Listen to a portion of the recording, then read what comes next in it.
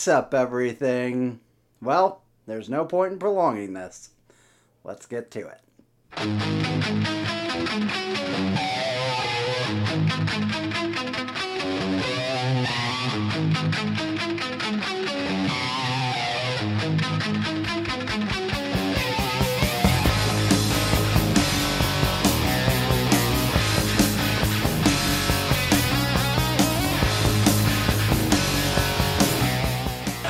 The puck at center. Look out, Dunn lost it. Here comes Mott, and he scores! Mott stole it from Dunn, and the Canucks lead 4-3. Well, I got something you need. Oh yeah, you're talking about love. My love is right to the core. You're talking about love. Just like I told you before. Hot number 64 for Vancouver. Here's Beagle with a shot. He scores! Kenny Beagle beating Jordan Binnington. The Canucks take a 1-0 lead. You better find yourself a friend, my friend. You're talking about love. My love is right to the core. And you're talking about love. Just like I told you before. Shot by Butt for the empty net. His second of the game and fourth in the last two. Yep.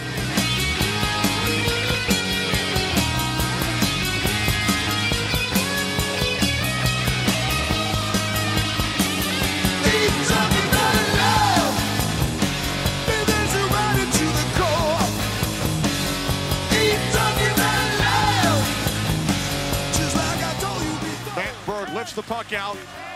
As time winds down here at Edmonton, the Canucks are up on their bench celebrating. They will move on to the second round to face the Vegas Golden Knights as they defeat the defending champion St. Louis Blues in 6 games. Got to bleed, boy, baby. Yeah, got to bleed, baby. You got to bleed, baby. Ha, got to bleed, baby. He's talking about love. The love is running to the core. He's talking about love. Just like I told you before. He's talking about love. So wanna talk about love. Welcome back, everyone. Welcome to the Two Guys, One Cup podcast, and it shall remain one cup for the foreseeable future. Let's start on a real low note. The Blues' reign as Stanley Cup champions, I would say, is officially over. I suppose some would argue that it's not over until they appoint new ones, but at the moment, the Stanley Cup is vacated, and That's they're what I was going to say. holding a tournament to discard the next champion. The Blues lose in 6 games to the Vancouver Canucks. Like before, if you've come here for reasonable takes and calm discourse, we don't have any to offer. Maybe I next week. don't think we're gonna be maybe a scream. We'll probably get there. I'm gonna get You'll there. ramp yourself up. I'll get there, yeah. But just in a completely embarrassing showing, very typical old Blues of like, well, they have to show up. It's game 6, and then just fart in church from the moment they started. I turned this game on, Ian. I finished it. I don't remember what I was doing, a game of Overwatch or just watching the end of the Flyers game or something.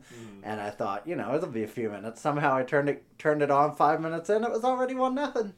And that was it. That was the game. Could have stayed 1-0.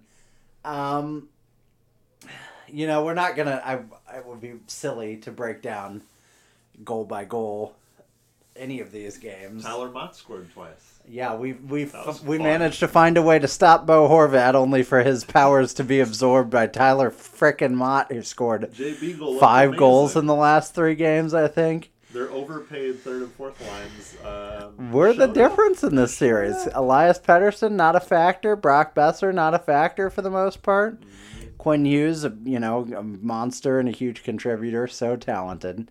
Bo Horvat, a factor in the first 2 games, but the difference really was that those bottom 2 units. And the Blues, you can make whatever excuses about injuries. Barbashev leaving the bubble. Was Steen hurt the whole time? Did he never play? I think he played one game. Oh, well, he played in exhibitions at least, but I don't know Yeah, if he ever played I don't in the think he played in the series.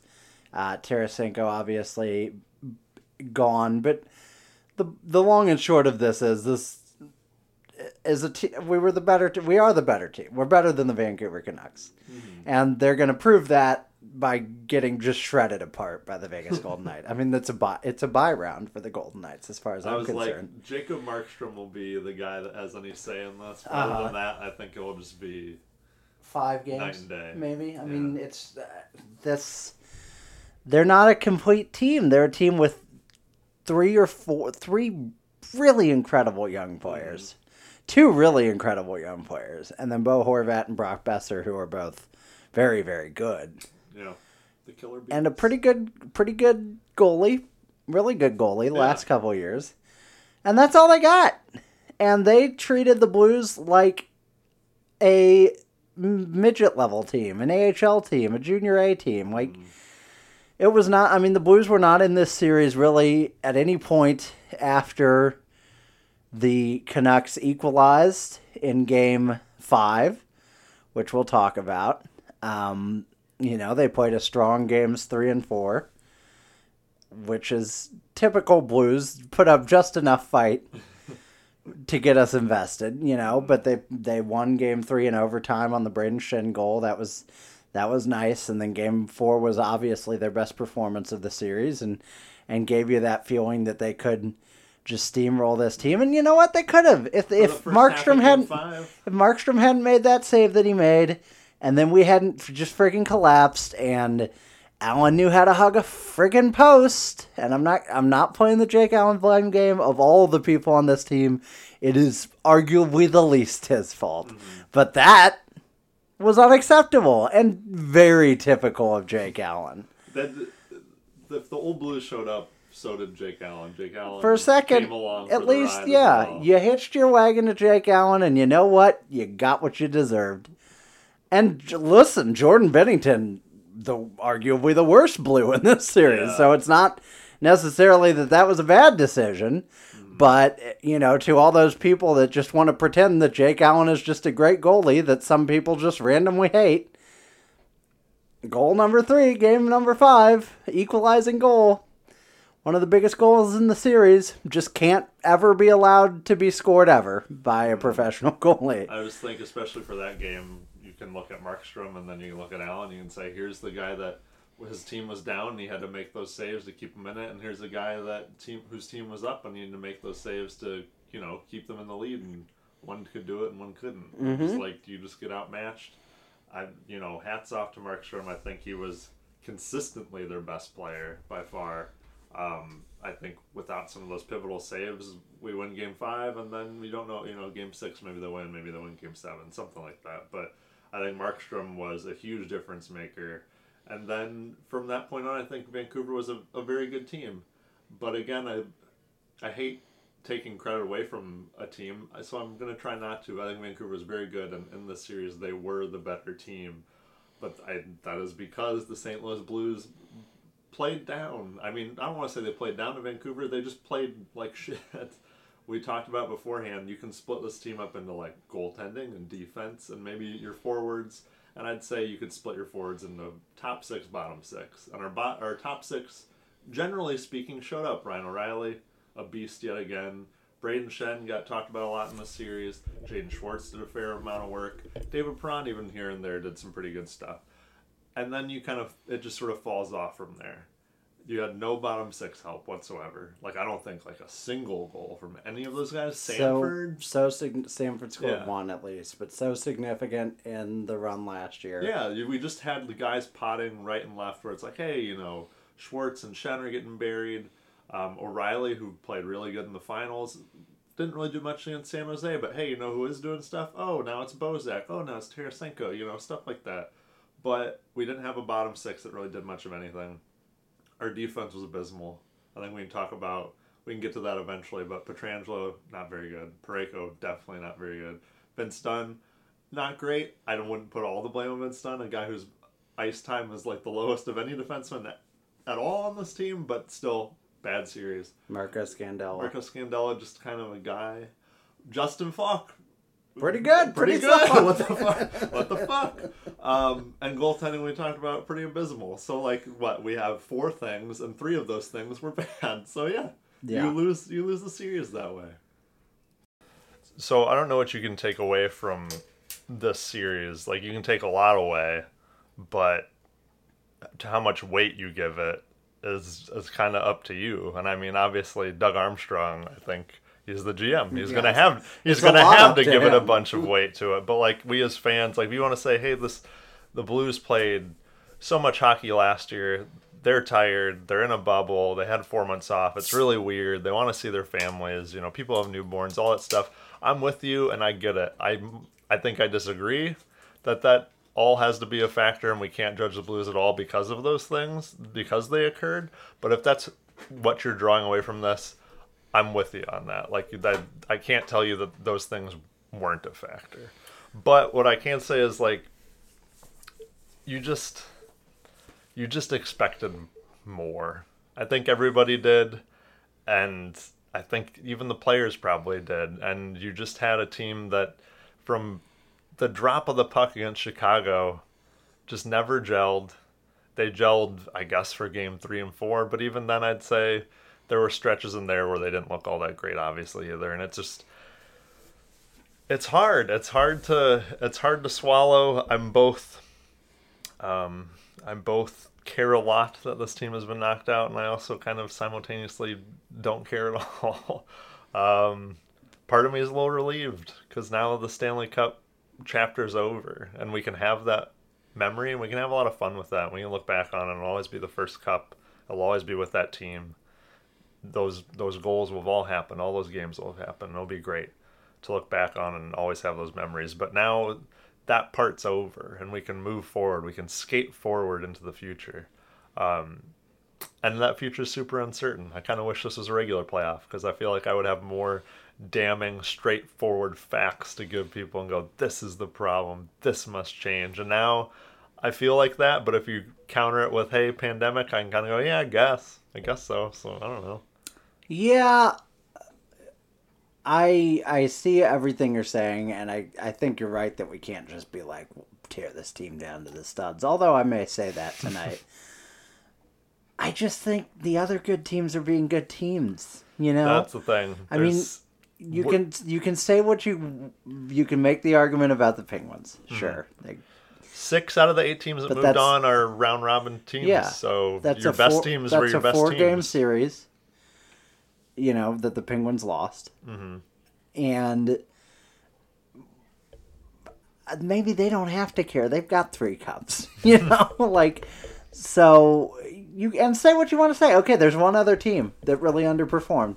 And then your only other case is the Capitals, who went to 5 games against a very good and very trappy, shutdowny New York Islanders team that swept somebody in the first round last year, too, right? So, I mean, not the Capitals. Who'd they sweep last year?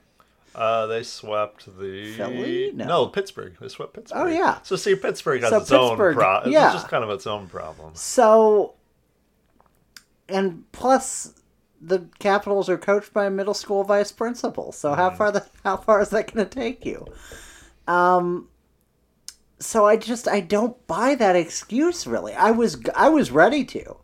When the Bruins kind of struggled in the play-in, and the Penguins got eliminated, I was ready to say, oh man, maybe this is the crazy playoffs where the young, hungry teams, just because they're, by virtue of being young and hungry and athletic and having the speed, they just race out past these veteran teams that need longer to rev their engines up, and that's just what it is. And the Florida Panthers face, you know, whoever in the final, you know. For a couple minutes, I thought maybe that was it.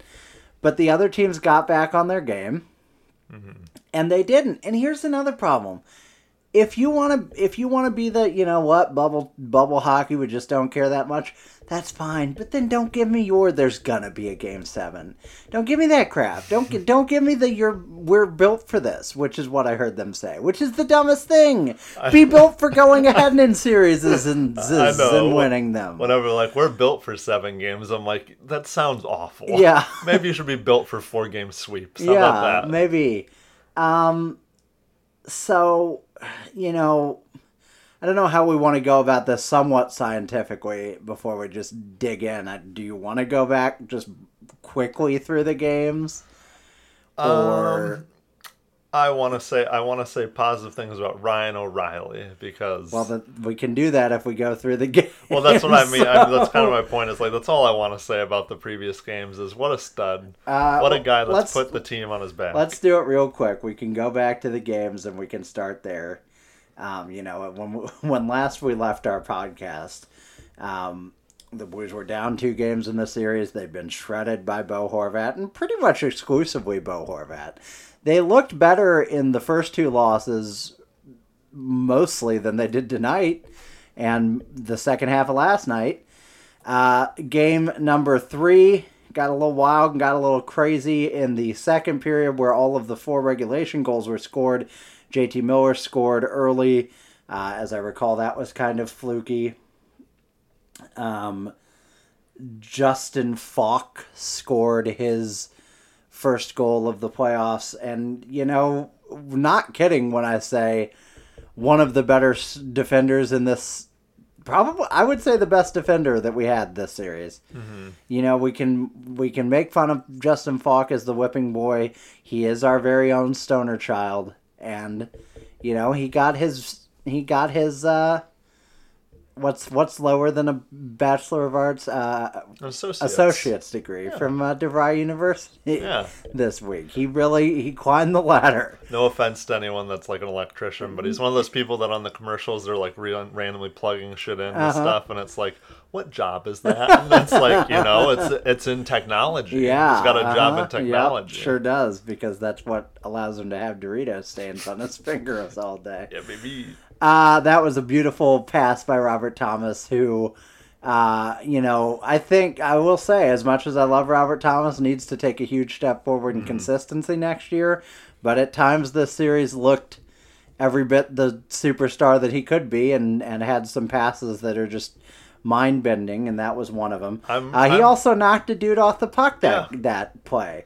Come to think of it, I've started notes for this series, and I don't know where they are, so I'll have to find those. I gotta say, the thing for Robert Thomas is shooting the puck more, maybe having a little bit of a better shot. But yeah, there's some times, and they talked about it on the radio today too, where he's got the speed. He's neck and neck with the defender, and you can see that he could probably beat him. Mm-hmm. And maybe he's just not confident in it, and he's more confident in his own passing. And it's like, dude, if you're a Tarasenko type, you're dipping the shoulder and you're trying to go in on the defender to get to the goalie. And most of the time it's like, and then he kind of skates to the outside for a pass, which is great. He's a great passer, but it's like, oh man, if you just had a little more confidence maybe in yourself and your shooting ability, I think you'd be on so many breaks for us. But yeah, that's something that would be nice for him to improve. Yeah. But he's only 20. He's only like 21, he's so young, you know? And he's such a golden boy. But, you know, that was one of our better goals of the series. David Perron contributes. He looked pretty good in this series, at least on the offensive end. Got a puck at a wide angle, shot it. Markstrom beat him high over the post, but Pettersson did the same thing immediately after on... if I had the mirth to laugh right now, that play of... Scandella and Parayko just tangling over each other. I've got the Arrested Development music in my head right now.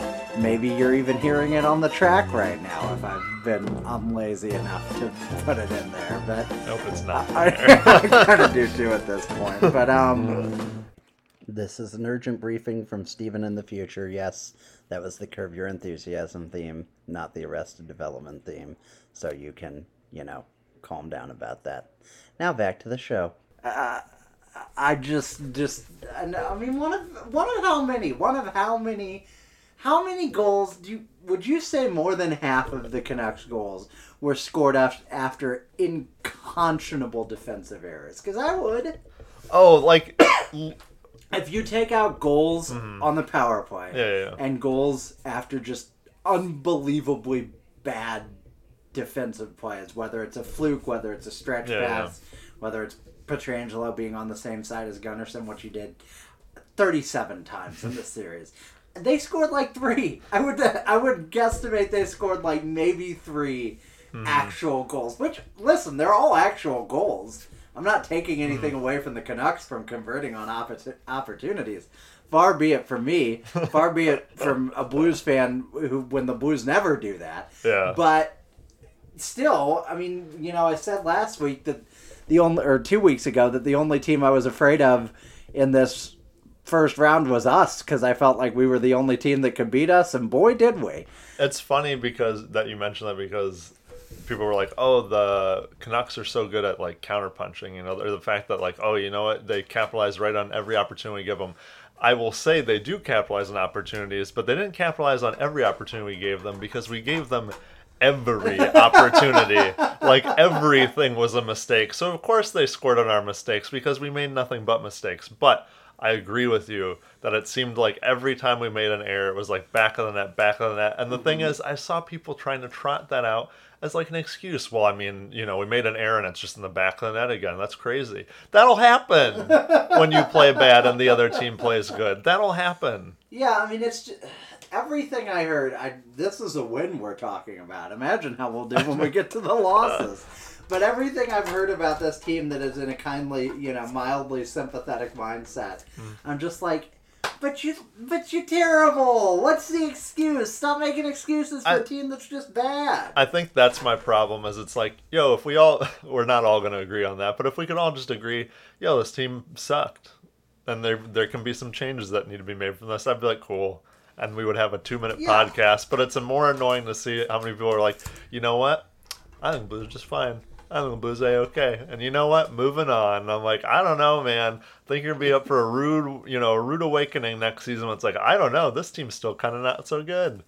Here's the other thing, and I'm not just trying to be like Mr. Negative, but he is.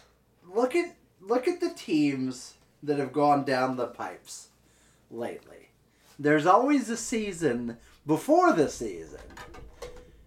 2 years, last year, the Penguins got swept. We just talked about it. And everybody said, well, freaky, but obviously that's not just the end of the Penguins. This year they lose to Montreal in the playoff round. Maybe it is the end of the Penguins. Maybe they do need major changes. Last year, the Capitals played a hard 7-game series against the Hurricanes, but never looked like they were going to win Game 7, even though I think it went to overtime. It was the saddest overtime I've ever seen a team play, but yes. This year, they get swept in the first round. I guess it was the year against us that the Blackhawks first lost in the playoffs, and then they got swept by Nashville the next year. Maybe this is that year for us. And let's talk about the rest of this. Although game. You're scaring me, because this is true. You know the one team that's actually stuck around after winning the cup? Boston. Yeah. Boston, out of all those teams, I go, okay. And obviously Chicago, because they won a couple, and LA, but I just mean like LA falls off pretty quick after 2 cups. Chicago's got their 3, but it's like you got Pittsburgh's 2, they're off. Capitals, they're off. And it's like, I don't want that. But it could be. I wasn't gonna go here yet. Have I taken you too far? But continue. I don't think this. I think the cup window's closed. I know that. I know that's overreacting. I know people are gonna react to that badly. Steven, we don't have to own up to this. Next episode doesn't matter. Cool. We don't have to own up to any Based on the evidence I have right now, there is every reason to believe last year was magic and not skill. There was plenty of skill. They are a good team when they are at their best. They're a really good team when they're at their best. But as you pointed out, what is this team if Jamie Benn's wraparound in the second overtime, 2 minutes before Patrick Maroon scores, beats Jordan Binnington? right? Doug Armstrong's not our general manager anymore, maybe. Like, you know? Mm-hmm. Craig Berube's maybe not our coach. Because maybe we say, you know what, you were an interim and you did a passable interim job. He probably is. But you just don't know. You don't know anything. And that it didn't happen. And we won that game and we won the Stanley Cup. And as we'll talk about probably all summer, nothing's ever going to change that. Mm-hmm. No matter who's here next year, no matter who leaves, Joel Edmondson, already gone, been gone for a year, always going to be a Stanley Cup champion Blue, you know? So, like, on its own merits, that's great. Mm-hmm. And I love it. And that'll be one of my, probably my fondest sports memory forever. But, like, you know, is Bennington real? I don't know. There seem to be a lot of question marks already. Is Pietrangelo staying? I would have said certainly before this series. Now I lean maybe, not, probably not. Yeah, does Tarasenko have two shoulders? Nope. Like, does Jaden Schwartz extend? So let's go through these games. I was like, where do we get here? So many questions. Pettersson ties it. You know, that's another one I think that Allen should have. He doesn't hug his post. He's never hugged his post. That's always been one of his weakest spots. Call me an Allen hater, I guess, but that's the one that went up and beat him over the shoulder. Yeah, I mean, it was a snipe by Pettersson. Snipe. Of course, it's Elias Pettersson. I'm just saying you could have that angle cut down. Mm-hmm. But I'm not...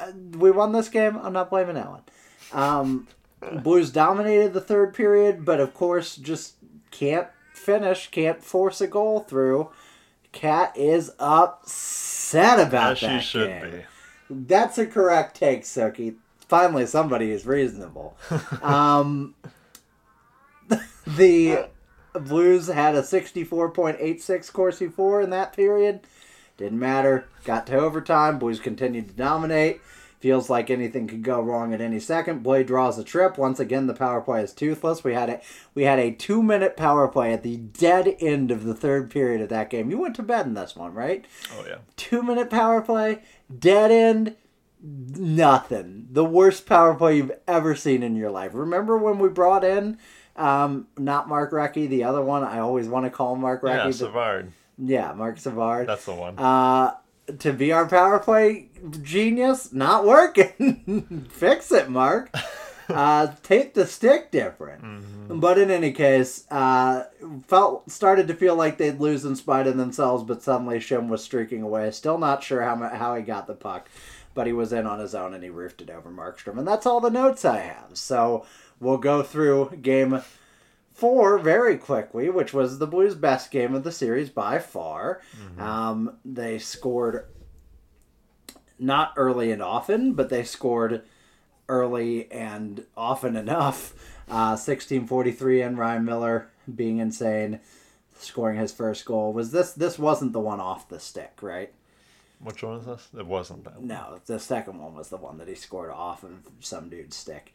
JT Miller in the second period scored one, and that was after the broken stick, right? The Pietrangelo broken stick, where it was just terrible luck, and then O'Reilly scored his one off the other guy's stick, which, you know, may have been skill, but was still at least some luck.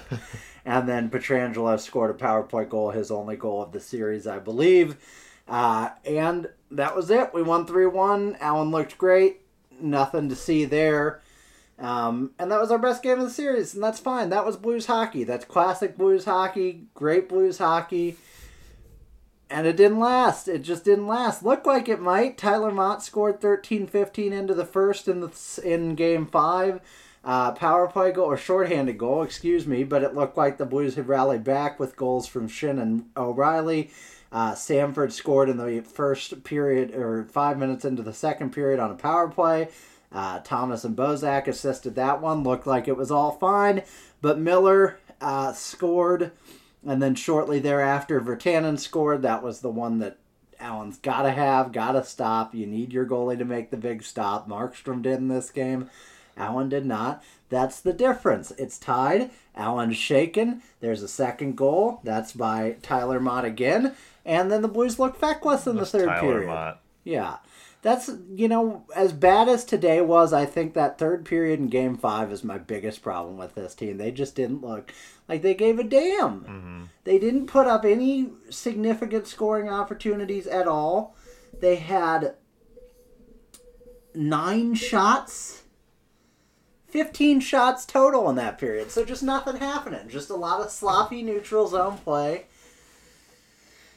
And you lose it, and then you come into tonight, and I'm not even going to read off who scores the goal. Jacob Delarose falls literally on a puck, and look, that's funny, and it's a blooper, and you feel bad for the guy, but it's a goal, and then it's over, Whatever it was, maybe they really did come in, and they were guns a-blazing, they were going to get to Game 7, but if you're broken that easily, doesn't matter, That was kind of the whole thing, was I'd given up after goal 1 because I just thought more and more like, wait, so if we even make it past this team and get to Game 7, beat them, is this team, from what we've seen, really going to beat Vegas? And I was like, no, because they're caving at the smallest, they're caving all the time against Vancouver.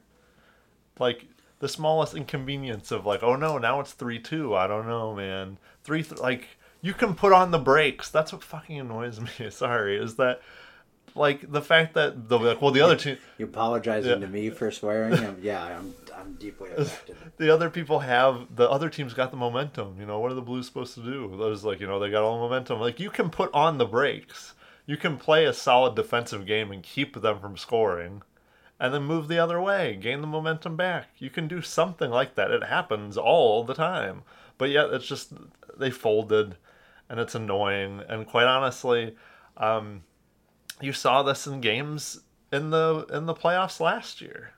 There was at least 2 games against Boston. 2?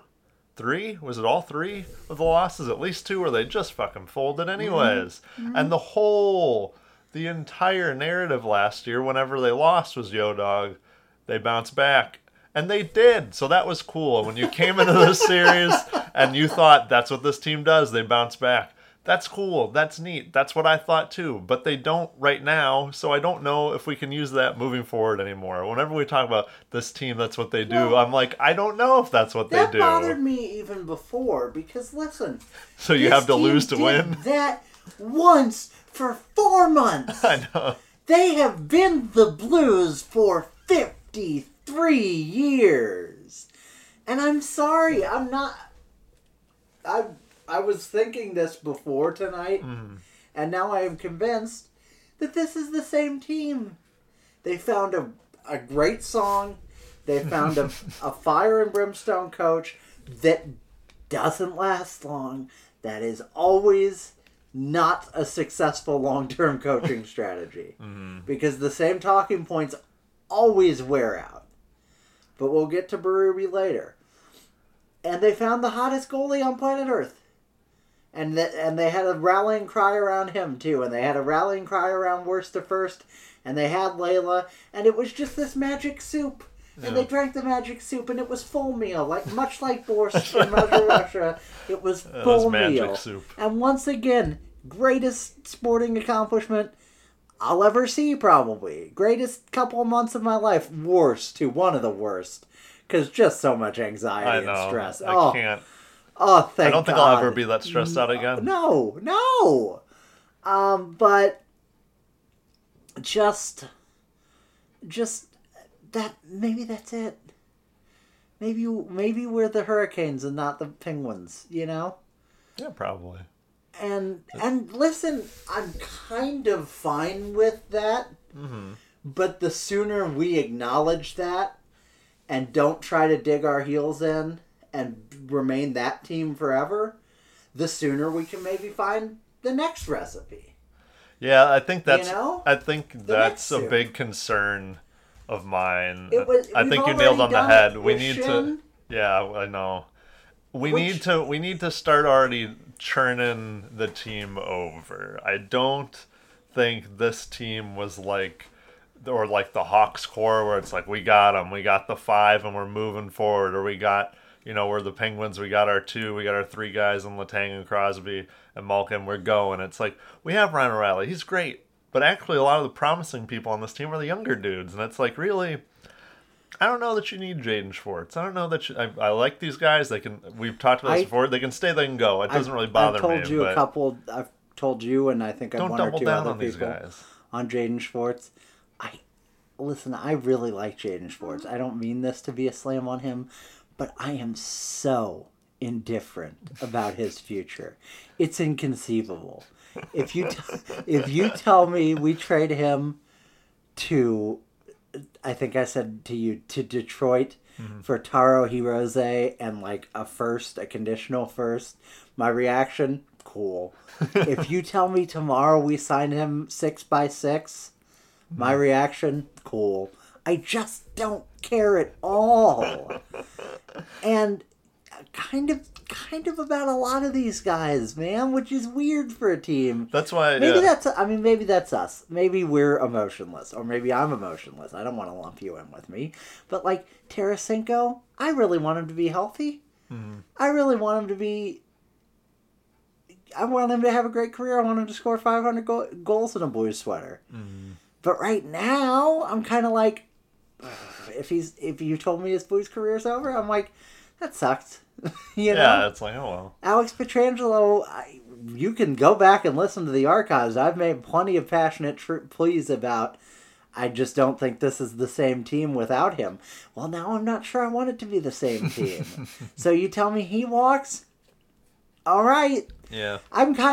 As you mentioned out there, I'm kind of excited because it's like, all right, now we gotta be different, you know? That's the thing, is like, you have to change something, because I really don't want them to take this season and go, this was a fluke, no big deal, and then come back next season and that's our first season after winning the cup, and they go, oh, the team looks kind of weird. Well, we got to give them another season. I just don't want them to drag out like 5 seasons from now. You know what? Maybe we shouldn't have kept all these dudes around because it's not working. And just, traded out Edmondson for Falk. Who knew that wasn't the only trade we had to make? Lou Korak. Yeah. Alex Pietrangelo on if he'll be back. Quote, I'm not going to answer that. We'll find out soon. What does that mean? I like it. Oh my God. Like but that's what I mean. Like, it's, to me, and maybe you feel this way too, but we won the cup. I was so invested in that.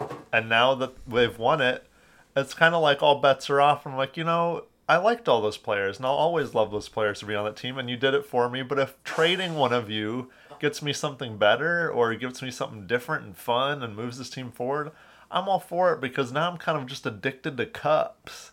I don't really, now that I know what it's like, I feel like I'm more aware of like what this team needs. Honestly, I think all the fans are. You've seen a team win the Stanley Cup, you now kind of know what work is required and what sort of team is required, and we have that team, sort of, but like you said, it's also kind of magic. And so maybe that's not what you need now, and you got to move forward and you got to adapt, and you keep some of these guys for sure. We've named, Ryan O'Reilly, Robert Thomas, a lot of these young guys you want to keep around, but some of the older dudes, like, do you really want to hitch your wagon to, I mean, we already did to Schenn, but Schenn, Schwartz, Pietrangelo for like into their 30s? Schenn to me is maybe the right one to do it with.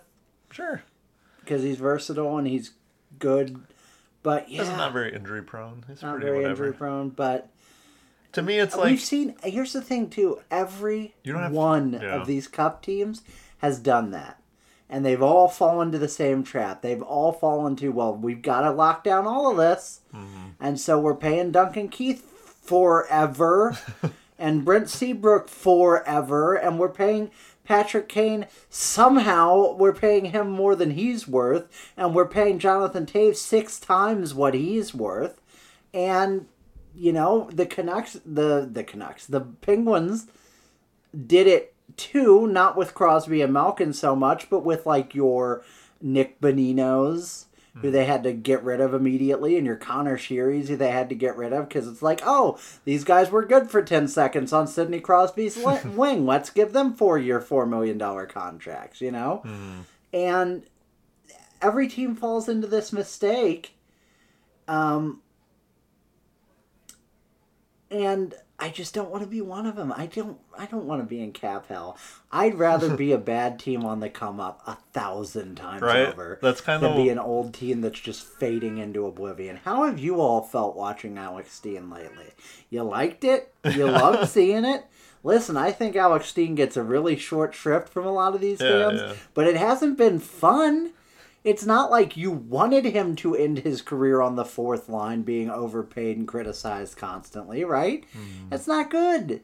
It's healthy, you know, as much as you want those guys who are like franchise players and who play every game, you know, your Yadi Molinas and stuff. It is a dying breed, and it kind of, there's a reason for that. Because when Stan Musial was 40, he wasn't making $20 million, you know? Like, I don't know. We're going all over the place, which was predictable. Yeah, I agree. I think I'm worried that we'll lock up too many people, and I'm worried that we'll end up, like you said, we have Shen. So cool, you have him, and you've got, Ryan O'Reilly for, 3 more years? Mm-hmm. And you've got Tarasenko, and this, you know, if his shoulder's fine for, I think 3 more years, too. I think him and O'Reilly are up at the same time. But, yeah, yep. I just don't want us to then go, okay, O'Reilly's fine, but we got Shen, we got Schwartz, we got Pietrangelo now. Somehow we swung people around. I don't know how. We got, you know, we already have Falk for that long too. It's I don't need all of these guys for that long, and it bugged the shit out of me. Braden Shen showed up, good for him. I thought he had a pretty good series overall, but it bothered the shit out of me that in whatever the fuck it was, September, October, when they're like, you know what, here's your 7-year deal, buddy. And then Doug Armstrong's quotes were they gave us the cup, you know, we asked a lot from them, now they're asking it from us, and, you know, we owe it to them. And I was like, completely not true. Mm-hmm. Completely not true. Mm-hmm. You can say, thank you for the cup, sir, and you can test free agency, and that's where you'll make your money. And I'm not saying you shouldn't have extended Braden Shen for this or that or whatever. I'm just saying that quote bothered the shit out of me. That is they want us the cup, so now we owe them everything. Now they own the team. No. So maybe that's wrong logic. Yeah. Maybe I'm worried about something that might not even happen, but just from the quotes that Armstrong gave and stuff, it worries me that that's the route he's going. Maybe he's changed his tune now with what he's seen, but it's yeah. Do we want to talk Craig Berube? Yeah, let's go there. Because don't let me forget to read some of these hot takes from Twitter. But because the line, I thought he was fine, but the lineups were wonky. Now, granted, people were out and unfit to play. Steen wasn't playing. Tarasenko eventually wasn't playing. Bozak wasn't playing tonight.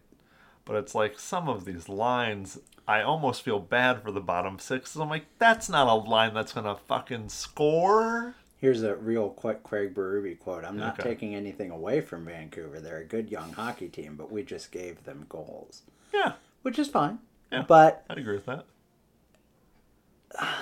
Craig Berube was insane and head-scratching and vertiginous, which means dizzying. It's just a word I like. That made me feel dizzy. With his forward lines, just shifted him every second, and would not shift the defensive pairings that were crap the entire time. And until tonight, still not good. I'm sorry, he was totally outcoached in this series. He was. His team players were bad. The execution was bad. It's not his fault. But he was outcoached. I was like, you couldn't get him going. That's for sure. Couldn't get this team going whatsoever. The only things. The only moves he made were goalie changes, pretty much. You know, I didn't see any strategy switches. I didn't see any change. You know, we've got this fucking... I tried not to, but we've got this idea in his head of we've got to pass it around and find the perfect shot. Which is so weird for Craig Berube to be we really need that high skill shot. Right. Which we don't have high skill players for one, and for two, they were closing every lane. They were blocking every shot. So you have to change the approach, and you have to say, okay, push them out of the way, muck and grind in front of the net, and score dirty goals. I don't like channeling Ken Hitchcock, but that's what we needed in this series. And it didn't happen. That switch never got switched. That's the thing. You bring up a good point. The Bruins and all those other teams last year talked about us being very dirty, and while I don't think we were like a crazy dirty team, we played with an edge and we pushed people out of the way and we gave people like a forearm shiv to the neck and stuff like that, and that was not present at all. In game one, I distinctly remember Pierre highlighting, I don't know why I was even watching Pierre, but Pierre highlighting like how much we were beating up on Quinn Hughes. Didn't see that happen in any of the rest of the series. We weren't forechecking, and this isn't all Berube, you know, he can't make his players go out and do the work. But it just, you know, and again, it's that thing where somebody's going to say, well, they were in the bubble, they just weren't motivated. Okay, fine, but then why is every other team motivated? That's still a problem. It's a different problem. Yeah. Maybe it doesn't mean the team's terrible, but that's still a problem. The Vegas Golden Knights did just fine. Colorado Avalanche did just fine. The Dallas Stars, who I don't think are even good, scored 7 unanswered goals last night. That makes me think of the Brick Tamlin. Like, even the guy who can't think said something. Even the team that's not very good scored 7 unanswered goals. Which, by the way, like, as bad as I feel, like, I think that's just a walk out of your home moment. Like, if you're the Calgary Flames and you get 7, I'm like, oh, okay. In the Alberta Wilderness, yeah, I just walk out in the street. Yeah, whatever. That team's getting blown up. Oh yeah, Pierre LeBrun was even like, who was pretty conservative on the show, was like, I'm pretty sure the score is done. I was like, oh, okay. Hey, so we're gonna have Johnny Gaudreau here next year. Weirder things have happened. Isn't he on the last year of his deal? 1-for-1 shortstop. Let's do it. The deal is 1-for-1. Let me say this one thing about that. Matthew Tkachuk, mask over the nose, buddy. Yeah, you look like an idiot. You breathe out of 2 orifices. Yeah. That's right. And one of them ain't your ass. No, Gaudreau has 2 more years on this deal, so can't be done. Trade is not 1-for-1. The trade is revoked. Yeah, I mean, all those teams, fine. Bruins, ultimately fine. They had their goalie leave. Tuukka Rask left. He pieced out. Which, for very legitimate reasons. Yes. But their starting goalie was fine. And then they were like, who do we have in the back there? Yaroslav Halak. Shit. And they were still fine. He's just fine. Yaroslav Halak could very well win a Stanley Cup this year. I hope he does. I would love that. I hope he does, and then I hope somehow the Bruins can't. I hope he gets traded back to the Islanders when the Islanders mid-playoffs, win it. Yeah. You know, Lightning, they slayed their dragon. They look great. Philly, Montreal put up a real fight, but it wasn't ultimately that close. Like you said, 6 of the 8 teams that advanced were round robin teams. So, don't give me this. I know, it's... You know? It's so frustrating. The whole, like, well, they're not. They just won the cup, they're not in it. I'm like, I don't know, man. They're competitive. They're fucking pro athletes. These people are the competitive of the competitive. To get to that level, you can't be like, well, I guess I was good. Yeah. And I just kind of stumbled in here, but I don't really care if I win or lose. I'm just here for fun. No, they want to win. I believe these guys wanted to win. I don't believe that they just said, fuck it. Yeah. And whatever. So what that tells me is they just didn't fucking execute. Honestly, I really don't question the heart of it all. And I'm sure they want to go see their families and get out of the bubble. I'm sure they do. But you know what? Every other team. All the other teams do, too. You think they like being fucking stuck in Edmonton or Toronto? I mean, honestly, like, no. Toronto, by the way, much nicer draw. Would you like to hang out in Chesterfield or would you like to hang out in New York City? You know? You want to spend some time in St. John or the Central West End? Up to you, even 50-50. Like, I can't question, their heart for that. Like, I think everyone's heart was in it. So it's just like they played shitty. You know? I mean, at least on a team level, like, their heart was in it. And it's frustrating. It's frustrating because, like we said, the Blues are a better team. They weren't the better team, but they are a better team. I think we moved off our topic Sorry, a little ahead. bit, though, which is Berube specifically. Trade them. I just...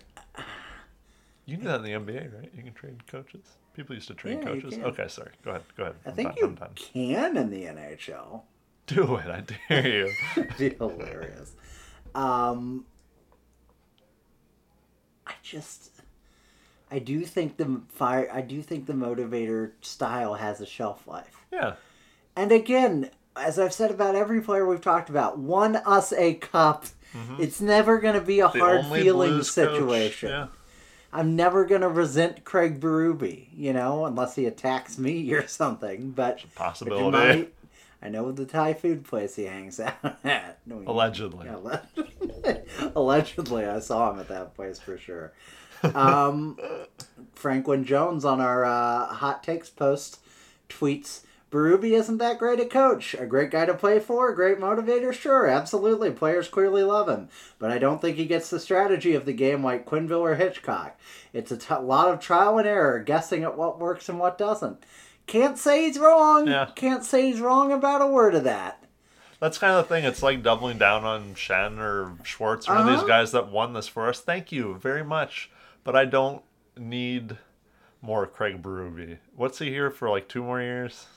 Yeah. I That- don't think he finishes this guy. No. But if he is here for 2 more years, I'm sure my tune will change in, whatever, 700 days. But, like, that's fine. That's fine. But, like, we need someone else. And if I don't know who that is. If your question is who is that, I'm not sure. But just not Craig Berube. A Frankenstein in some ways. It does feel like that, right? They are Felt like a unit, and now it feels very good. like a melted puddle. Yeah. Ryan, here's the thing, and I could not have more respect or admiration for Ryan O'Reilly. Oh no, he's about to dagger him. But Oh no. that he's not a prototypical franchise centerpiece. And that's not his fault. I'm not. But I'm just No, saying, like, yeah. I feel it. he is of the line of like an Anji Kopitar, but I don't think he's even as good as skilled. I do want to draw a line there because he's the hardest working, most insanely disciplined player maybe in any sport anywhere. But I don't think he has as much natural skill as even an Anji Kopitar. And certainly not a Sidney Crosby or a Connor McDavid or a Nathan McKinnon or even a Patrice Bergeron, although they're pretty comparable in a lot of ways. So that's fine if he's your guy because he's a great, obviously, won the Conn Smythe last year, won the Selke last year, may win the Selke again this year. But so if that's your best forward, that's only a problem because he's not a goal scorer. And you don't have guys. Tarasenko is not there now. So you don't have guys for him to just set up for goals. And, I don't think... That's to go back to the Berube thing. That's what's so weird to me about the perfect pass, perfect shot thing. Is with this team, that's what you're going with. With this team minus Tarasenko, that's what you're going with. Because if you're going to do that, part of that relies on A, they can get the passes there, which we could not this entire series, and B, they can finish when the passes do get there. We don't have any snipers. It is funny that It's so weird strategy. we bemoaned all the like funnel pucks to the net with Hitchcock, or at least I remember I did. I was like, oh my god. Because it gets tired, right? No, it does, but it's just funny that all of a sudden he goes, well, now we need to go for the skill shots. Yeah. I'm like, no, dude, because that's not what this team is. Well, because they were built for Hitchcock for 5 years, and they're still that Hitchcock team in a lot of ways, Can I go for that? So the Canucks, well, maybe not the better team overall, we're saying, but the better team in the series. They're... I don't want their bottom 6, but they're a fun team, and part of me is kind of like, fuck, man. If I just kind of want a fun team now, and that fun team can also win the cup or whatever. But it's like I'm kind of tired of being, every time I hear about, or like Pang or somebody talk about the Blues being this hard-working team and hard to play, they're tough. throwing bodies and shit. I'm like, man, you just described hockey, bro. Like, I want skill, I want speed, I want like modern day hockey, and I'm kind of tired of the Blues always having to be like, well, they were here in 1967 and they were tough then, and so you know what? That's what they'll always be. And it's like, can I get a fun young team, please? Like, if we already won the cup and we get what we want, I want a fun young team. I'm tired of this shit where it's like, again, like mucking and grinding, but that's not even what we tried to do. It's like, I don't know. Yeah, to go to your Ruby point, I'll get back on point. I don't think sometimes I don't know if he knows what this team needs to do. And far be it for me to say I know what this team needs to do, but it's like, I don't think the strategy fits the team. Well, I mean, I think this series is example enough where it's just like there was no notable strategy shift. The shift was, I guess I'll put this guy on this line for a while and then not commit to it. But there wasn't anything like, okay, well, now we're going to play a 1-3-1 or now we're going to play a man-on-man defense, which would have been a disaster. So I'm not, I'm just throwing Remember things out those there. years? That's those months. Those months God, under Mike Yeo. years. Wow. I mean, it could be worse. We could still have Mike Yeo. I'm not hopeless, but I'm just saying, like, I think it's all part of the same soup, and that's why I'm saying, like, I don't think you can just be like, bubble, whatever. Plus, you can't be like that situationally. Your captain is an unrestricted free agent. If he leaves, that's a whole new team. I'm not saying at this point, probably you should let him leave. I don't know. But you can't let him leave and then just have the whole rest of the team and be like, this is fine. It was the same. Just slap Justin Falk in there and I good think to go. you gotta decide on Jaden Schwartz now, Doug, too. Don't do this. Don't do the Kevin Shattenkirk thing. If you aren't going to re-sign him, trade him this summer and get a good young player for him or something. Because we don't have good young players. I mean, we do have 2 or 3 very good ones, but like the cupboard's bare after that, dude. You traded Dominic Bach for nobody. For my stoner child. And I love him so much. But you got rid of Bach. Alexandrov, I think, is going to be good, but he's going to be a middle six guy. He'll be a player. He'll be a Patrick Berglund type. I think he'll be better than Berglund, but you had to really specify type because you say he's Patrick Berglund, people will freak. But in the sense that he's a good guy, has some really bright moments, but he's a middle six. Yeah, he's a piece. Perunovic could be really special, but people don't like Dunn right now, and he's been done. I got bad news for you, folks. Same player. I know people say Perunovic is more defensively responsible. Not sure that's true. But like half these dudes are here now. I mean, are going to be here next year. Like, I think it's time to make those dudes have roles, and if you're going to do that, you got to clear roles for them. I don't know if you can trade Tyler Bozak. I don't know that you should trade Tyler Bozak necessarily. Mm-hmm. Alex Steen, boy, it'd be nice if he'd retire. I don't think he's gonna, but it'd be nice. Maybe he'll, yeah. Jaden Schwartz, I kind of think you do trade him this year because he's not making a difference, I mean, I got both of the goals tonight. Congratulations. But he's very streaky and he's very injury prone, and like 30 soon already. 30. 28, I think I just read. So sad. He's younger than. Whoa, fuck! I'm talking about myself. Oh, Jesus. He's 28, Ian. He's younger. Oh no! No, Steven. No. We're both 22. We just graduated. We're hip with the kids. It's lit. You've got a long time before your 30th birthday, and a long time. So long. It's not like it's in like a week or something. Fuck. And now we've hit the truly nihilistic part of this I was podcast. like, I don't even need another cup because life's fucking over. Thanks for winning one of my 20s while I was still able to drink 2 beers. That's right. I went to Molly's and I bought 4 beers and 2 of them were just for me. Like a fucking alcoholic.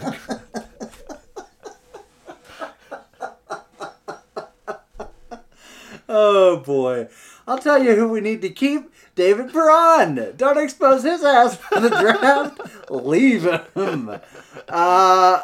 What Frankenberry team is this going to be like in 2 years? We're Dude, gonna have... I'm looking at this team. This isn't a Stanley Cup team. How the hell did this team win a Stanley Cup? I'm sorry. We're the Carolina Hurricanes. We are. Dude, think about... I really want to submit that question like Dangle or somebody. Like, are the 2019 Blues the 2006 Carolina Hurricanes? Well, Yes okay. or no?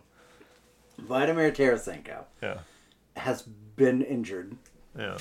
Is a very good player, but has long since passed his peak. I don't know that Has long since passed. he shouldn't have, but his best seasons were 3 or 4 years ago now. True. Just That's statistically statistically, yeah, that's speaking. just true. Ryan O'Reilly and Jim, right? Alex Steen, old busted. Jaden Schwartz, fine. But that dude's like a second liner, like a very good second liner. Or a bad team's first liner. And he's our first liner, so what's that say about us? Braden Shin, fine. Probably most teams a first liner, but not your Brad Marchand.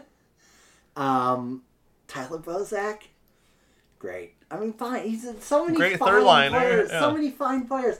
David Perron was like a 70-point player this year. I don't know what happened to him in Las Vegas. David, tell us who hurt you and let them do it again, please. Maybe he'll be a 100-point player.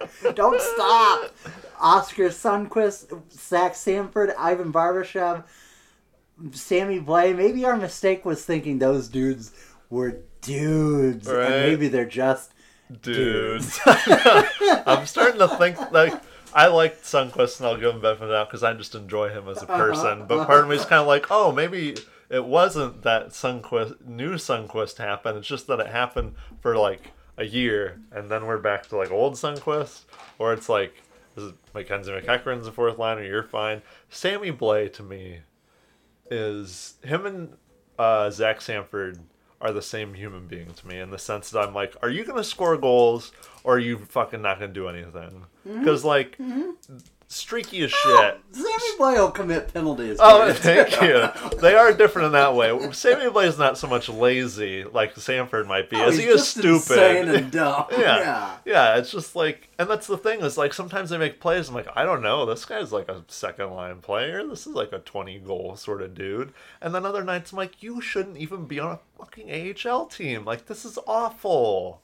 And it's just so that's a roller coaster with those two. Sammy is a guy where I'm like, man, you know? Well, the thing was he went down the tunnel in like game 1 of this year, or like one of the exhibition games, and I was like, yeah, like name a more iconic duo, Sammy Blay in the fucking tunnel. Here's what just Sammy like, oh, Blay I'm hurt. is. Sammy Blay is a dude. Sorry, I didn't mean to interrupt. Oh no, you're fine.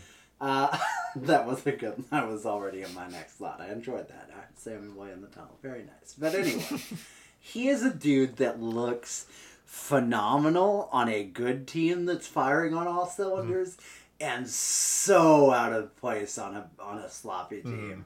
And that's, I think, what we saw, because that dude came into Game 6 last year, 9 hits and a goal. He looked like a friggin'... He's Nikita Soshnikov, is who he is. Yeah, that's what I'm saying. He leads with his brain. I think you mentioned that, but like he literally will just throw himself at human beings, and he does not care at all. I know, I'm like, dude, you're out of position and you're dead. Grew from 4'6.5" to 6'2" since his draft, and he's using it. He's using what God gave him, and props to him.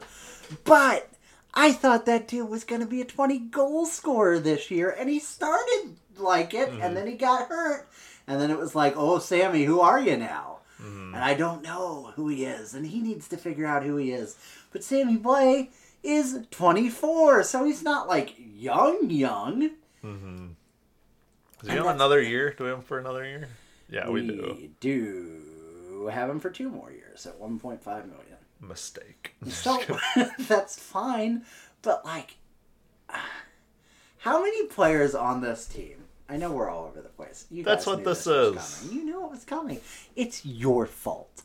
Okay, That so this don't team lost. start this crap with me. How many players on this team Do you know who they are? Oh, I mean, I can name them all. I see what you're saying. And that's it. I mean, like, okay, no, seriously. I know who Braden Shen is. Braden Shen has an identity. Yeah, he's fine. Ryan O'Reilly has an identity. Braden Shen's identity is he's fine. He's like a better David Backus. I said it. Who, Ryan O'Reilly or Braden Shen? Braden Shen. Oh, yeah. Yeah. He hits shit and he scores. Vladimir Tarasenko. Does he have two shoulders? Does he have one shoulder? If he has two shoulders, is he good or is he not? He's streaky. He's the streakiest man alive. Alexander Steen, old busted. I know who he is, but it's sad. Jaden Schwartz, don't know who he is. I don't think, do you? Injury prone guy who can be really good. Who's like a dog on the puck, but sometimes like there's no conversion to it. I don't know. Jaden He's does not convert goals. He's good. He's very good. I think he's a very good player. I don't think... Yeah, I agree, but his finish is not commensurate with the rest of his game. Oh, no. That's what I mean. There's a lot of work. He does a lot of work. Yeah. So much work. And then I'll be like, but what all right. Just show for it. Yeah, I'll be like, all right. Braden Shen, yeah. Tyler Bozak, yeah, you know who he is, but he's nothing, you know. He's a fine third-line center. Really good third-line center, but not a second-line center. David Perron, I think you know who he is, but I don't know how. But then you get to this bottom half, Oscar Sundqvist, no clue. Zach Sanford, no clue. Ivan Barbashev. I feel like I know more. I feel like I just kind of like, you're a fourth-line center, and you're fine. You're fine, yeah. But he came back, and listen, he had a baby. He just got back to the bubble. Not mad at Ivan Barbashev. I was like, that's a guy I can't really blame. Looked a little bit like last year's Ivan Barbashev. Don't do it. That needs to be Doug Armstrong's whole speech. You look like last year's St. Louis fucking Blues. Jacob Delarose is trash. I know who he is. Robert Thomas. Robert Thomas is going to be phenomenal, I truly believe. But from a night-to-night basis, I don't know who he's going to be. Sammy Blay, we just talked about Kyra McEachran, and young upstart Troy Brown. Who knows what Troy Brown is? And we have not yet talked at all about the real culprits here. Who was the defense, Ian? Yeah. Last night, not good. before this game, last night, I wrote an article about the defense, and the biggest thing I learned was that they have added almost half a goal entirely. It went from 2.69 to 3.2 goals against per game. Before 6 goals tonight. 6 goals tonight. It's a serious number, Ian. They also subtracted 1 point per game from that unit. And I'll tell you what, you can say everything you like about the grit and the veteran presence, but we didn't subtract the point per game by losing Joel Edmondson and Jay Bouwmeester. I know that much. So look at the people who are here. J-Bo. Yeah. And look, those are big losses. Well, Joel Edmondson's really not. I'm sorry. Yeah. If Joel Edmondson's the reason you lost the cup, you shouldn't have had it to begin with. And Pat Maroon, too. Sorry, but it's true. I'd say, yeah, I'd venture to say Jay Bouwmeester was the biggest loss that this whole team sustained. For sure. And, you know, Scandella, not good in his place. But Colton Parayko, this is the worst he's ever looked. And I don't think he looked especially good this season. No, this season was dicey. And look, a guy. That's what's kind of why I was like, you got to keep Pietrangelo, bro. You got to keep him. And I mean, now we're kind of sitting the other side. I don't really give a shit, but like that's what it felt like all season. I was like, man, hot, cold. At very least, when he's not fucking scoring, because he's not doing much of that, he's defending pretty well. And I think losing Bouwmeester too as his defensive partner, it just looked kind of shitty. Looked kind of exposed Parayko defensively. Awful this series. I mean, so bad. Vince Dunn, I love him so bad. A number of those turnovers, yes, we were like, a turnover goal is like this Vince team Dunn. had like 22 giveaways tonight. It just can't happen. And Carl Gunnarsson should not be iced. Robert Bortuzzo should not be iced. Yeah, this decor Justin Falk. makes me kind of scared. Here's the problem. We're a team built on our defense. And our defense isn't good right now. And that's what scares me. Runs of the Hitchcock era where it's I like, we don't- got to win these 1-0 games. I'm like, we can't keep them from scoring a goal, and we can't score. I think the goal... I would think when they hired Falk, when they signed Falk, they didn't hire him on the street. When they extended Falk, my thinking would be that Armstrong's logic probably was, I'd like to go into next year with all three of these guys, next year meaning this upcoming season, but if I end up with just two of them, I'm fine, right? You I know, just if need it to just have is three it's so I can Falk, get rid of Parayko, one. fine. If I have to trade Parayko to make room for Pietrangelo, and that's what I do, fine. But, you know, this is my insurance, so I'll have a strong right side. Now, I don't know which of any of those guys I want. Justin Falk, based just on this series, and maybe Justin Falk is better going forward, but that's a big gamble. Your left side is going to be Scandella and nobody. Like, I know everybody said park Dunn's ass or send him to New Jersey or whatever the hell. You know, what do you want a Scandella? I honest to God forgot his name. Do you want a Scandella, Perunovic, Mikula left side? Because that's what you can get. Heck, if we don't even want to ice some of those young guys, you go with the veteran presence of Scandella, Gunnarsson, Bortuzzo. Oh, that's a not make the first round line, boys. That's a get your logo on a lottery ball left side, and it's gonna get bumped out by the Rangers again. I should do that every year. Oh yeah. Oh, that was poetry. I just, you know. Here's one. If you behind the defense, we know what Jake Allen is. Best move Doug Armstrong's ever made is signing Jordan Bennington to 2 years. I need to go back and listen to what we said at the time because I don't remember. I think we said it was probably smart and that they'd be able to keep him. But, oh boy, I don't know if I believe what a lot of people believe, that he's just a one-hit wonder and that he's busted. But, I'm glad we're not tied to him for 5 years right now. I'll tell you that much. That's what I mean. It's like he has another shit year. You know, I guess he didn't have a shit year this year, but he had an okay season. If he has kind of just ass season next year, you can re-sign him if you want. But hey, guess what? You don't re-sign him with this weird, like, oh, we got to pay him $6 million per year for 6 years sort of thing. Yeah. Or whatever. No, you just let him walk or And here's the other get thing. somebody new. That dude was an AHL nobody. And he got to win a Stanley Cup, be a world-famous athlete for a year, and make $9 million. So if he walks away after that contract and that's it, which it won't be, somebody will pay him more money somewhere. I mean, Craig Anderson's still got a job. He'll find a spot. But that's fine for that dude. Jake Allen is done as a Blue. He's traded this year. There's no argument you can make that will make me think, I don't care if Pietrangelo walks. I don't care if we don't need the money. Trade him, get anything, and let Husso be your backup.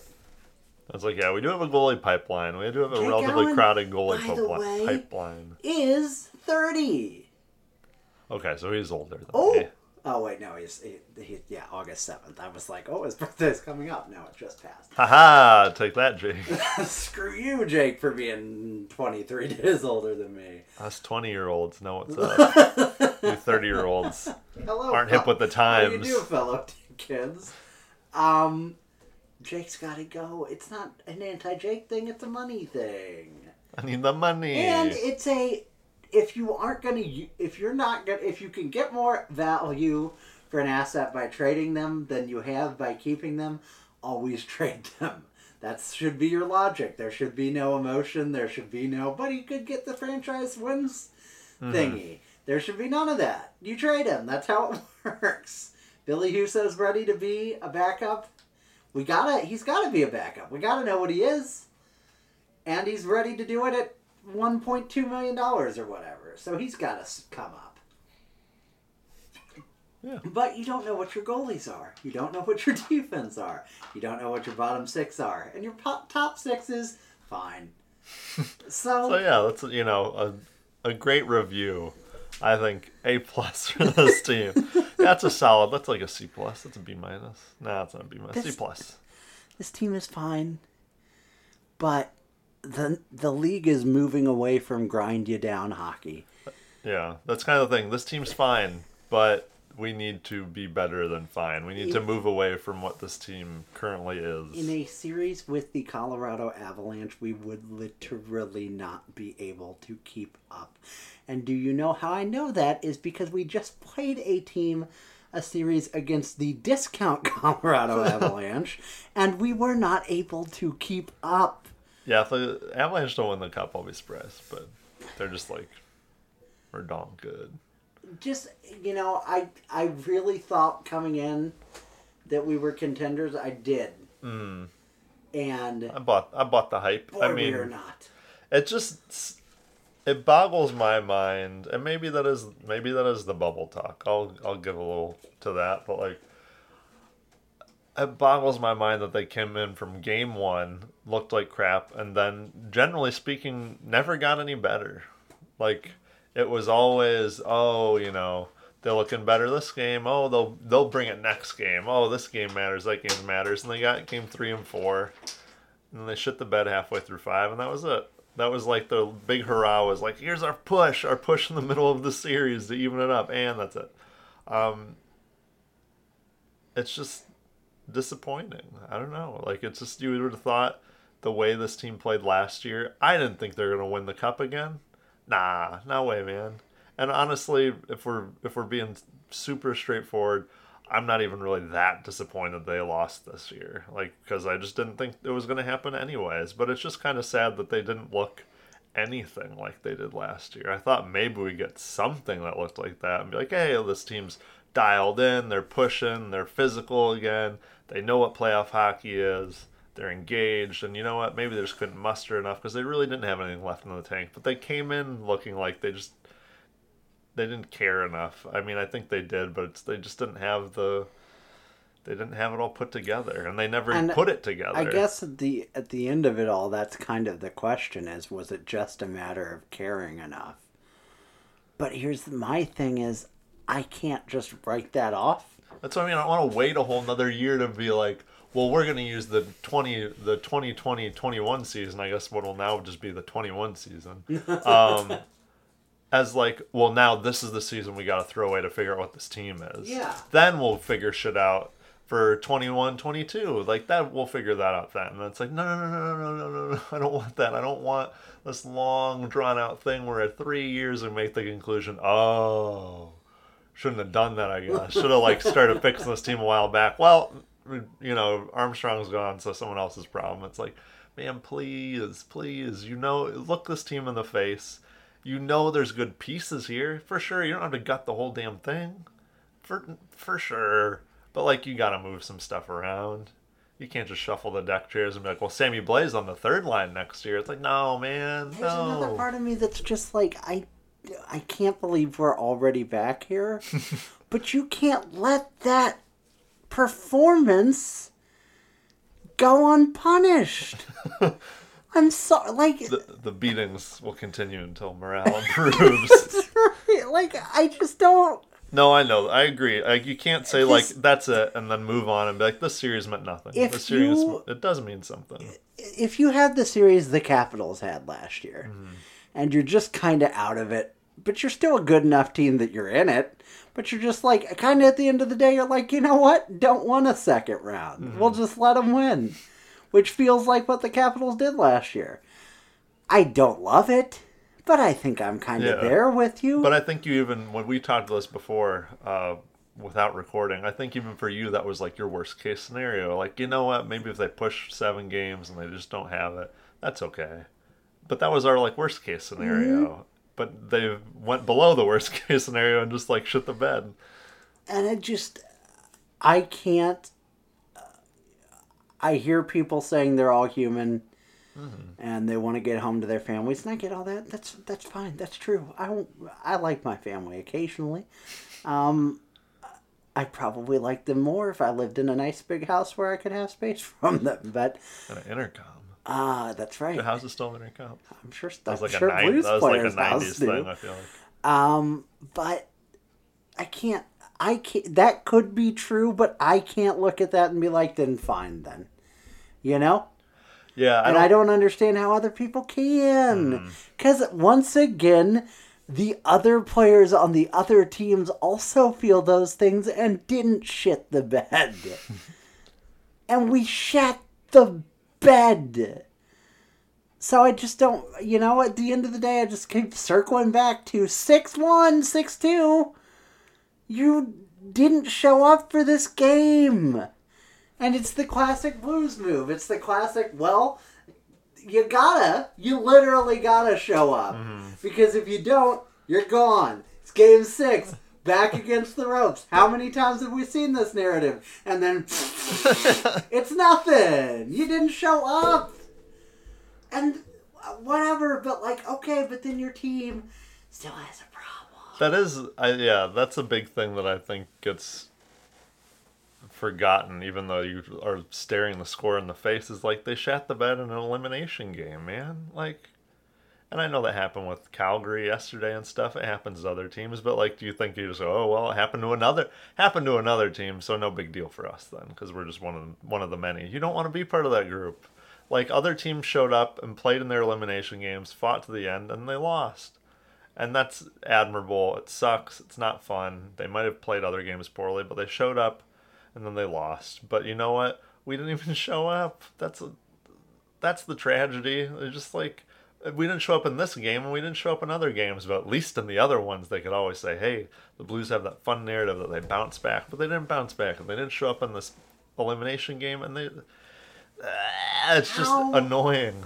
How do you not show up? So, I mean, there was no life. And then do not let the end there where they're like, oh, the Blues have some life thing be real, because that happens all the time when another team's up 4 or 5 goals. They're not gonna push for goal 6 and 7. They're not gonna just swarm the shit out of you. Are you fucking kidding me? No, of course they're gonna let you skate in the zone and take some shots. Listen, Darren Pang is the best of us. He is one of the, as nearly as I can tell, I've met him one time. I don't know his life behind the scenes, but as nearly as I can tell, he is truly one of the kindest, gentlest, most positive people on the planet. But when he brought out that, they just don't have anything left in the tank, how could they not? Because they haven't emptied the tank. They haven't done anything. You have to go somewhere to use the gas that's in the tank. And if the place you run out of fuel isn't the finish line, then that's when you empty the tank. Maybe they were just idling the whole time. I just don't get the excuses. If you want to say it's bubble hockey and I don't care, that I can get on board with. I was like, yeah, that's obviously how you feel. If you want to say it's bubble hockey, so don't blow it up, I can sort of agree with that. But if you want to say it's bubble hockey, so what they did doesn't matter, I cannot meet you there because of the way they did it. If this game goes to overtime and they fight and they claw and just Quinn Hughes does something incredible and they win it, maybe I'm singing a different tune. I don't know. But they didn't show up after they promised us that they were built for this, that Game 7 was coming. They just did not appear in this game. And that's kind of it. I don't know. We're going to have a whole off season to break down this nonsense. Let's read some quotes. Quote time. This is where we tell you other people's words. O'Reilly cuts straight to the chase. At times we look like a junior team out there. The way we just turned the puck over, not playing the right way. Yeah, it came back to bite us. Give them credit. They played it smart. When they had momentum, they used it. We dug ourselves too big a hole to get out of. Pietrangelo on emotions. More so when the game is over. It's not a fun situation to be in, especially when you've been somewhere your whole career, but it is what it is, so I guess really my only thought is to get home, see my kids, and see where the future takes us. Berube on goalie decision for Game 5. Benner has been a big-time goalie for us for a long time, and he had some practice in there and worked on his game. It's a gut feeling I go with him. He's done a lot for us and won a championship with him, so that was my decision. And he continued, I think Benner was a lot like our whole team. I think at times we didn't play at the level we needed to play. That's just the bottom line. And finally, why didn't the team have it tonight, Perron? It didn't seem like our energy was coming from everyone, which is the most dagger quote tonight. Dude, I'm telling you, that they showed Ryan O'Reilly on the bench staring daggers at like whoever was out on the ice taking the face off, or like the 5 players out there. Yeah, he was not happy with specific people on this team. Lost his love of the game.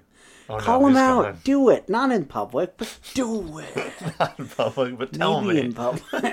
Fucking flogging. Call the 2 Guys 1 Cup podcast. Give us this. Give us the hotline. Berube said there were a few games where I didn't find the energy was there. Like this one? I thought he was going to say it. I thought he meant like he personally didn't find the energy. I just couldn't get it up. Answer why the energy was there, but David Perron is right. It's not good enough. So it's Craig Berube, David Perron, and Ryan O'Reilly versus everybody else. And I'm on their side. If that's the Jets, then I'm on the Jets side in a Jets and Sharks thing. People get it. Yeah.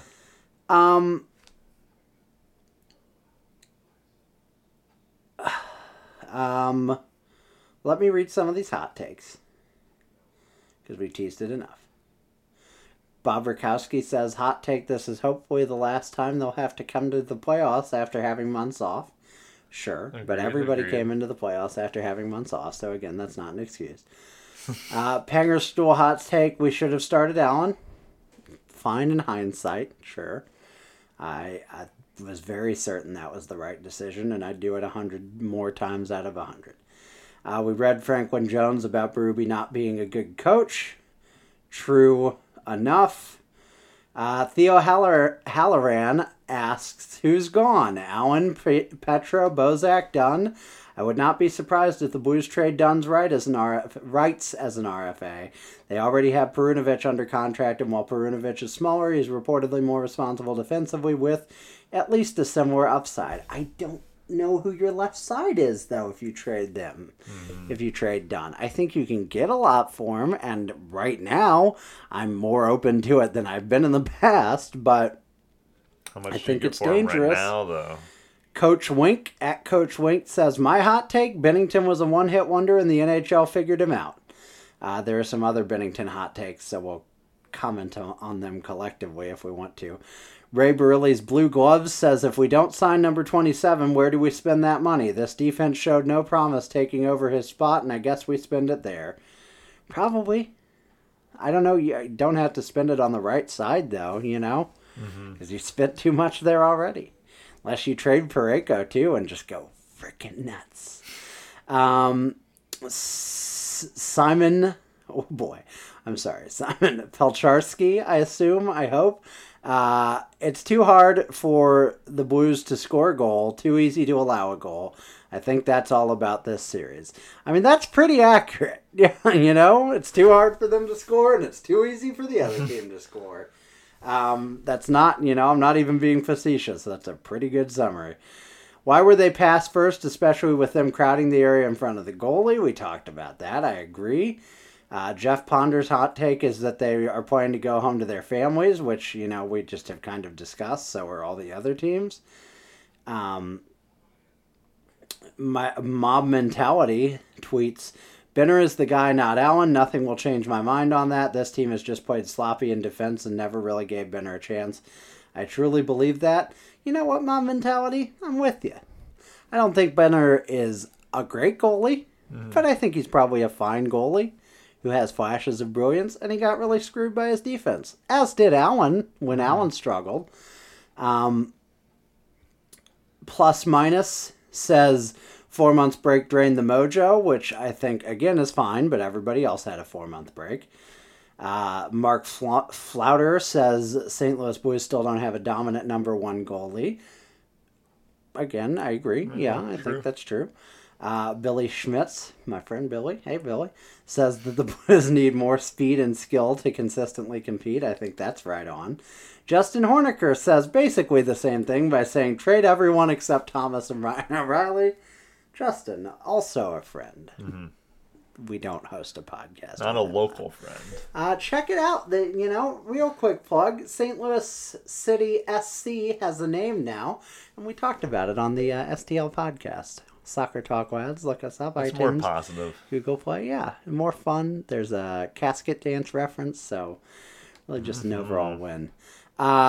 Jimmy Inman says, I could care less about tonight. This series was lost on Wednesday's 15 minutes. Well, yes and no. Well, don't let those 15 minutes happen, I say. There were 60 minutes in this game in which they were also really bad. There was a whole nother 20 minutes in Game 5 you could have scored a goal in, but you didn't. Blues Girl 31 says Markstrom will be an unrestricted free agent. That's my hot take.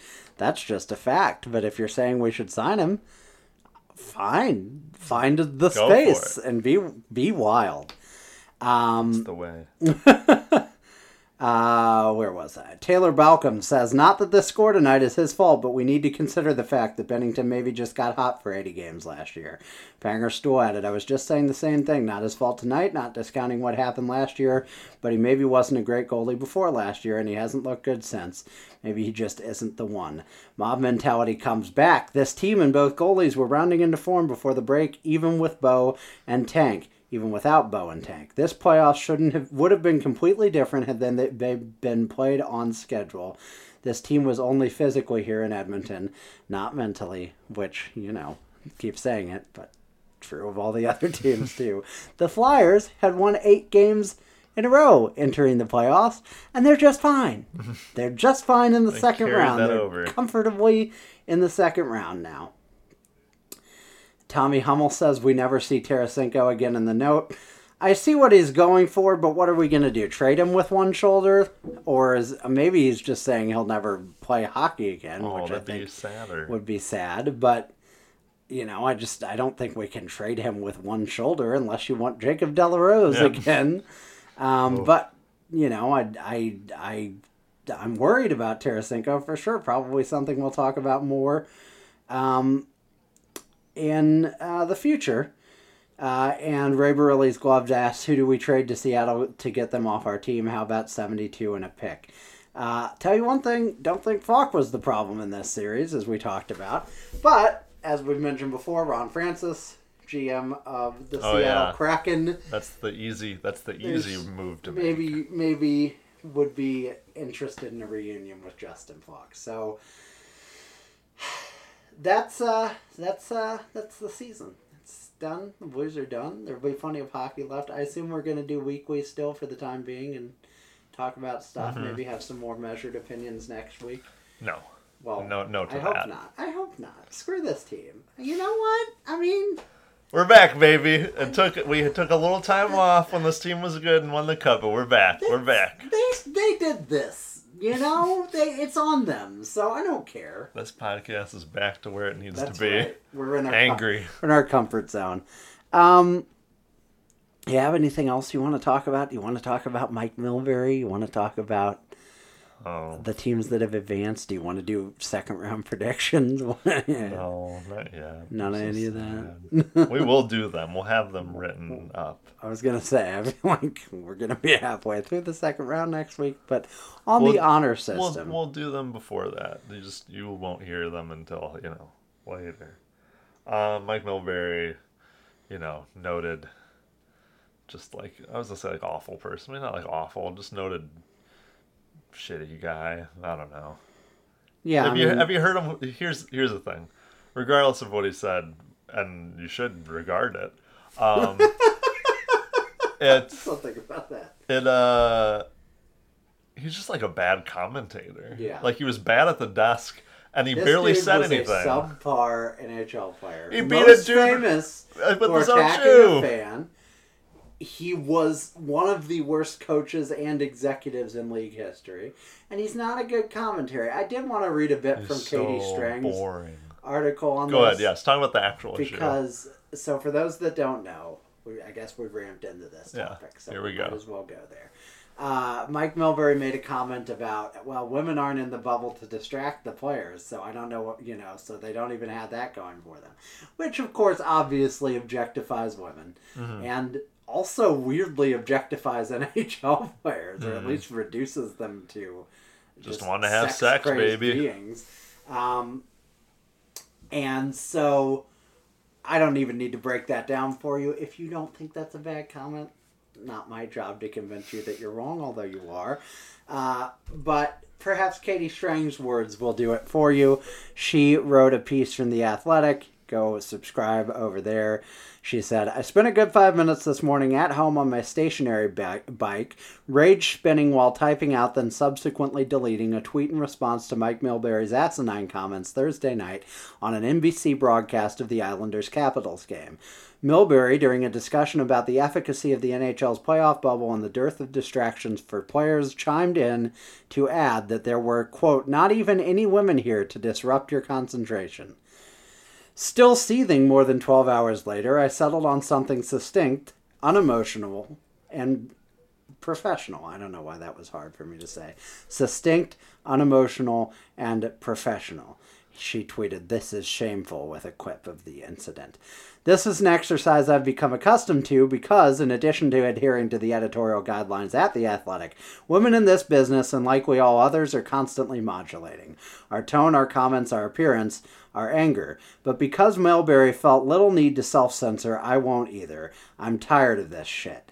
It's not just me, and it's not just other women. That's way too reductive and simplistic, and it's selling too many people far short of what they deserve. It's every hockey fan who is capable of thinking critically, wondering why someone who routinely offends, belittles, and dismays seems to be continually trotted out, despite what seems like little appetite for what he has to offer.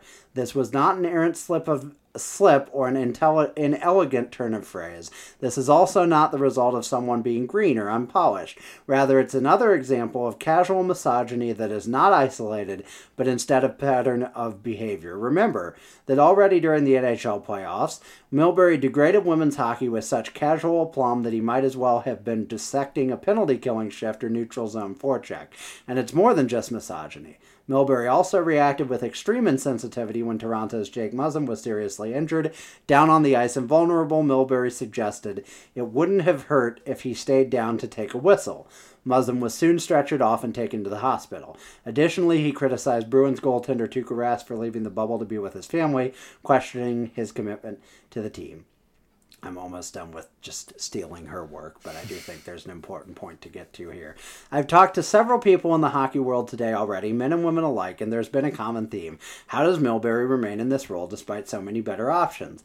This is not to suggest that these type of comments would be tolerated if Milbury had the analytical acumen of a Ray Ferraro, the insights of an Anson Carter, or the motor of an AJ Malesko. But he doesn't. Maybe at one point he did, and that explains his rise to where he is now, but I've seen nothing to suggest that he adds anything so redeeming to the broadcast that could possibly offset what seems to be a nightly liability for himself, the network, and his coworkers. For his ignorance, everyone suffers. His role seems solidified by inertia and rigid adherence to the status quo, if nothing else. Is that really what hockey fans want?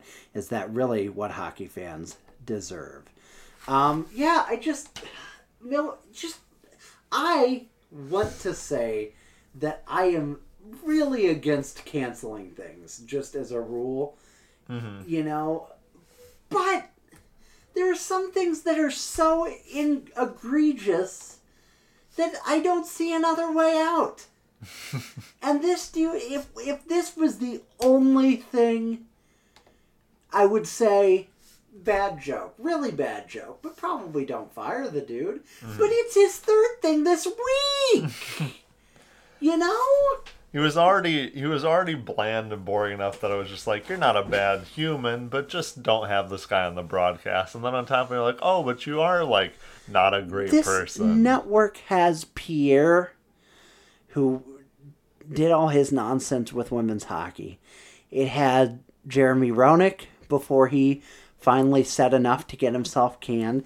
And it's got this dude. Yeah, I don't know how this can be the face of, like, hockey in America. It's so sad. Catherine Tappan, Patrick Sharp, and Anson Carter are the people who are carrying this program, this broadcast. Two-thirds of whom are people that Mike Milbury probably doesn't want there.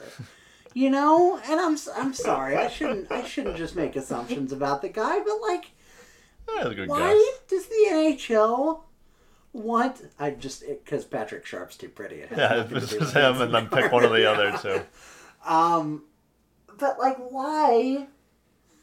I tweeted about this today. I tweeted the NHL, and somebody said this tweet should be directed at NBCSN, not at the NHL. And that pissed me off because, yes, but also no. You can push. Care You can about- push for that. Yeah. Yeah. Here's the thing: NBCSN should take care of it. Yeah. It should stop there. But people have bosses, and the NHL could make it stop, and they just don't care enough. And then they show me commercials where it's all about, well, we sell clothing for women now too, and it's like, if you want to have women fans, maybe stop putting Patrick Kane in every fucking commercial. Stop putting Mike Milbury everywhere. Stop letting Pierre talk down to AJ or Kendall or whoever's in the booth with him. Not in the booth with him because he's not allowed in the booth because he sucks too bad. Yeah, they send him What do between the benches. I feel like, Patrick are Sharp. other people embarrassed to have to work with these people? I would. It always seems like, oh, this is like they're a pox. Patrick Sharp is an incredible looking human being. But he's also a phenomenal hockey analyst. And you can't tell me that he's the only guy That's it. in the last 10 years. And by the way, isn't your broadcast just more credible when you've got people who know what it takes to win in the last 10 years, not people who didn't know what it took to win 30 years ago? I just don't. It's baffling. It's beyond this comment. The entire approach to NHL broadcasting is baffling to me. How every sport doesn't try and look at what the NBA does and emulate that. Yeah, I don't know why. Try and replicate that table. That's so clearly the best thing in sports commentary by miles. And I think they kind of do it with Catherine and Patrick and Anson. Yeah. It's not as playful, but it's going to be hard to find that much chemistry. But then you got Mike Milbury there. It's like, why? You can't tell me that. I don't know. Pick a guy. Pick a guy who's retired in the last year. Jason Spezza hasn't retired, but you can't tell me that dude couldn't go out and be a better commentator. You can't tell me that David Backus, if he retires in a year, can't go out and be a better commentator. Didn't they have like Hartnell for a while? Yeah, Scott Hartnell? just anybody. Friggin' Rick Nash. I don't care. Oh, he's Anybody. retired. I just don't get it. I don't. I do want to see Rick Nash out there. I feel like he's got no personality. I'd love to see it Probably though. true, yeah. And I get it. Hockey players with a personality, hard to come by. Very hard. Hard to come by. And Mike Milbury doesn't have doesn't a have one. personality. I was about to say he does, but he doesn't. They have that dude on like Retainer or something where they're like, we have to fill spots when Versus was the thing, and they're like, and NBC owned it, but they hadn't labeled it something new. Like, we got to fill a spot, and they're like, well, we got Mike Milbury on like fucking Retainer, like, you know, from some weird Olympics thing. Fill his ass in there, and then he just kind of stuck. He's been bad since I started watching them like in 2010, and then every year I'm always like, why is this dude here? I just don't. He's a dude whose credential is being one of the worst general managers and coaches in history. And I just don't get how he's still there. So, anyway, it's 1:15 in the morning. We've talked a lot of hockey. The Blues are done for the year. And you know what? I'm fine to not have any more 9:30 games, I'll tell you that much. That's true. I'm kind of fine. You know, I don't care that they got bounced as much as I care the way they got bounced. Yeah. And we'll talk about this team plenty in the weeks to come. We'll talk about the other rounds. But, you know, if you're out there and you just don't think this matters, good for you, I guess. Good that you had that much inner peace, because I sure don't. Really a problem for me, and I do think some changes need to come. But We'll have to figure out what those are in the time. It's going to be a wild off season. Free agency day is going to be like October 10th. Yeah. Oh, I wish it was like on Halloween. Can you imagine like it was doubling up on like a sweet holiday? Yes. And think of all the puns we could make about the signings. Ghoulish. That contract from Jacob Markstrom was ghoulish. I think we just should still do it. Yeah, I think so too. It's gonna Early be close Halloween. enough. Anything else you want to say? Be best, please. I think I already said that, but I'm just going to say it again. Just be best. Be better. Be something.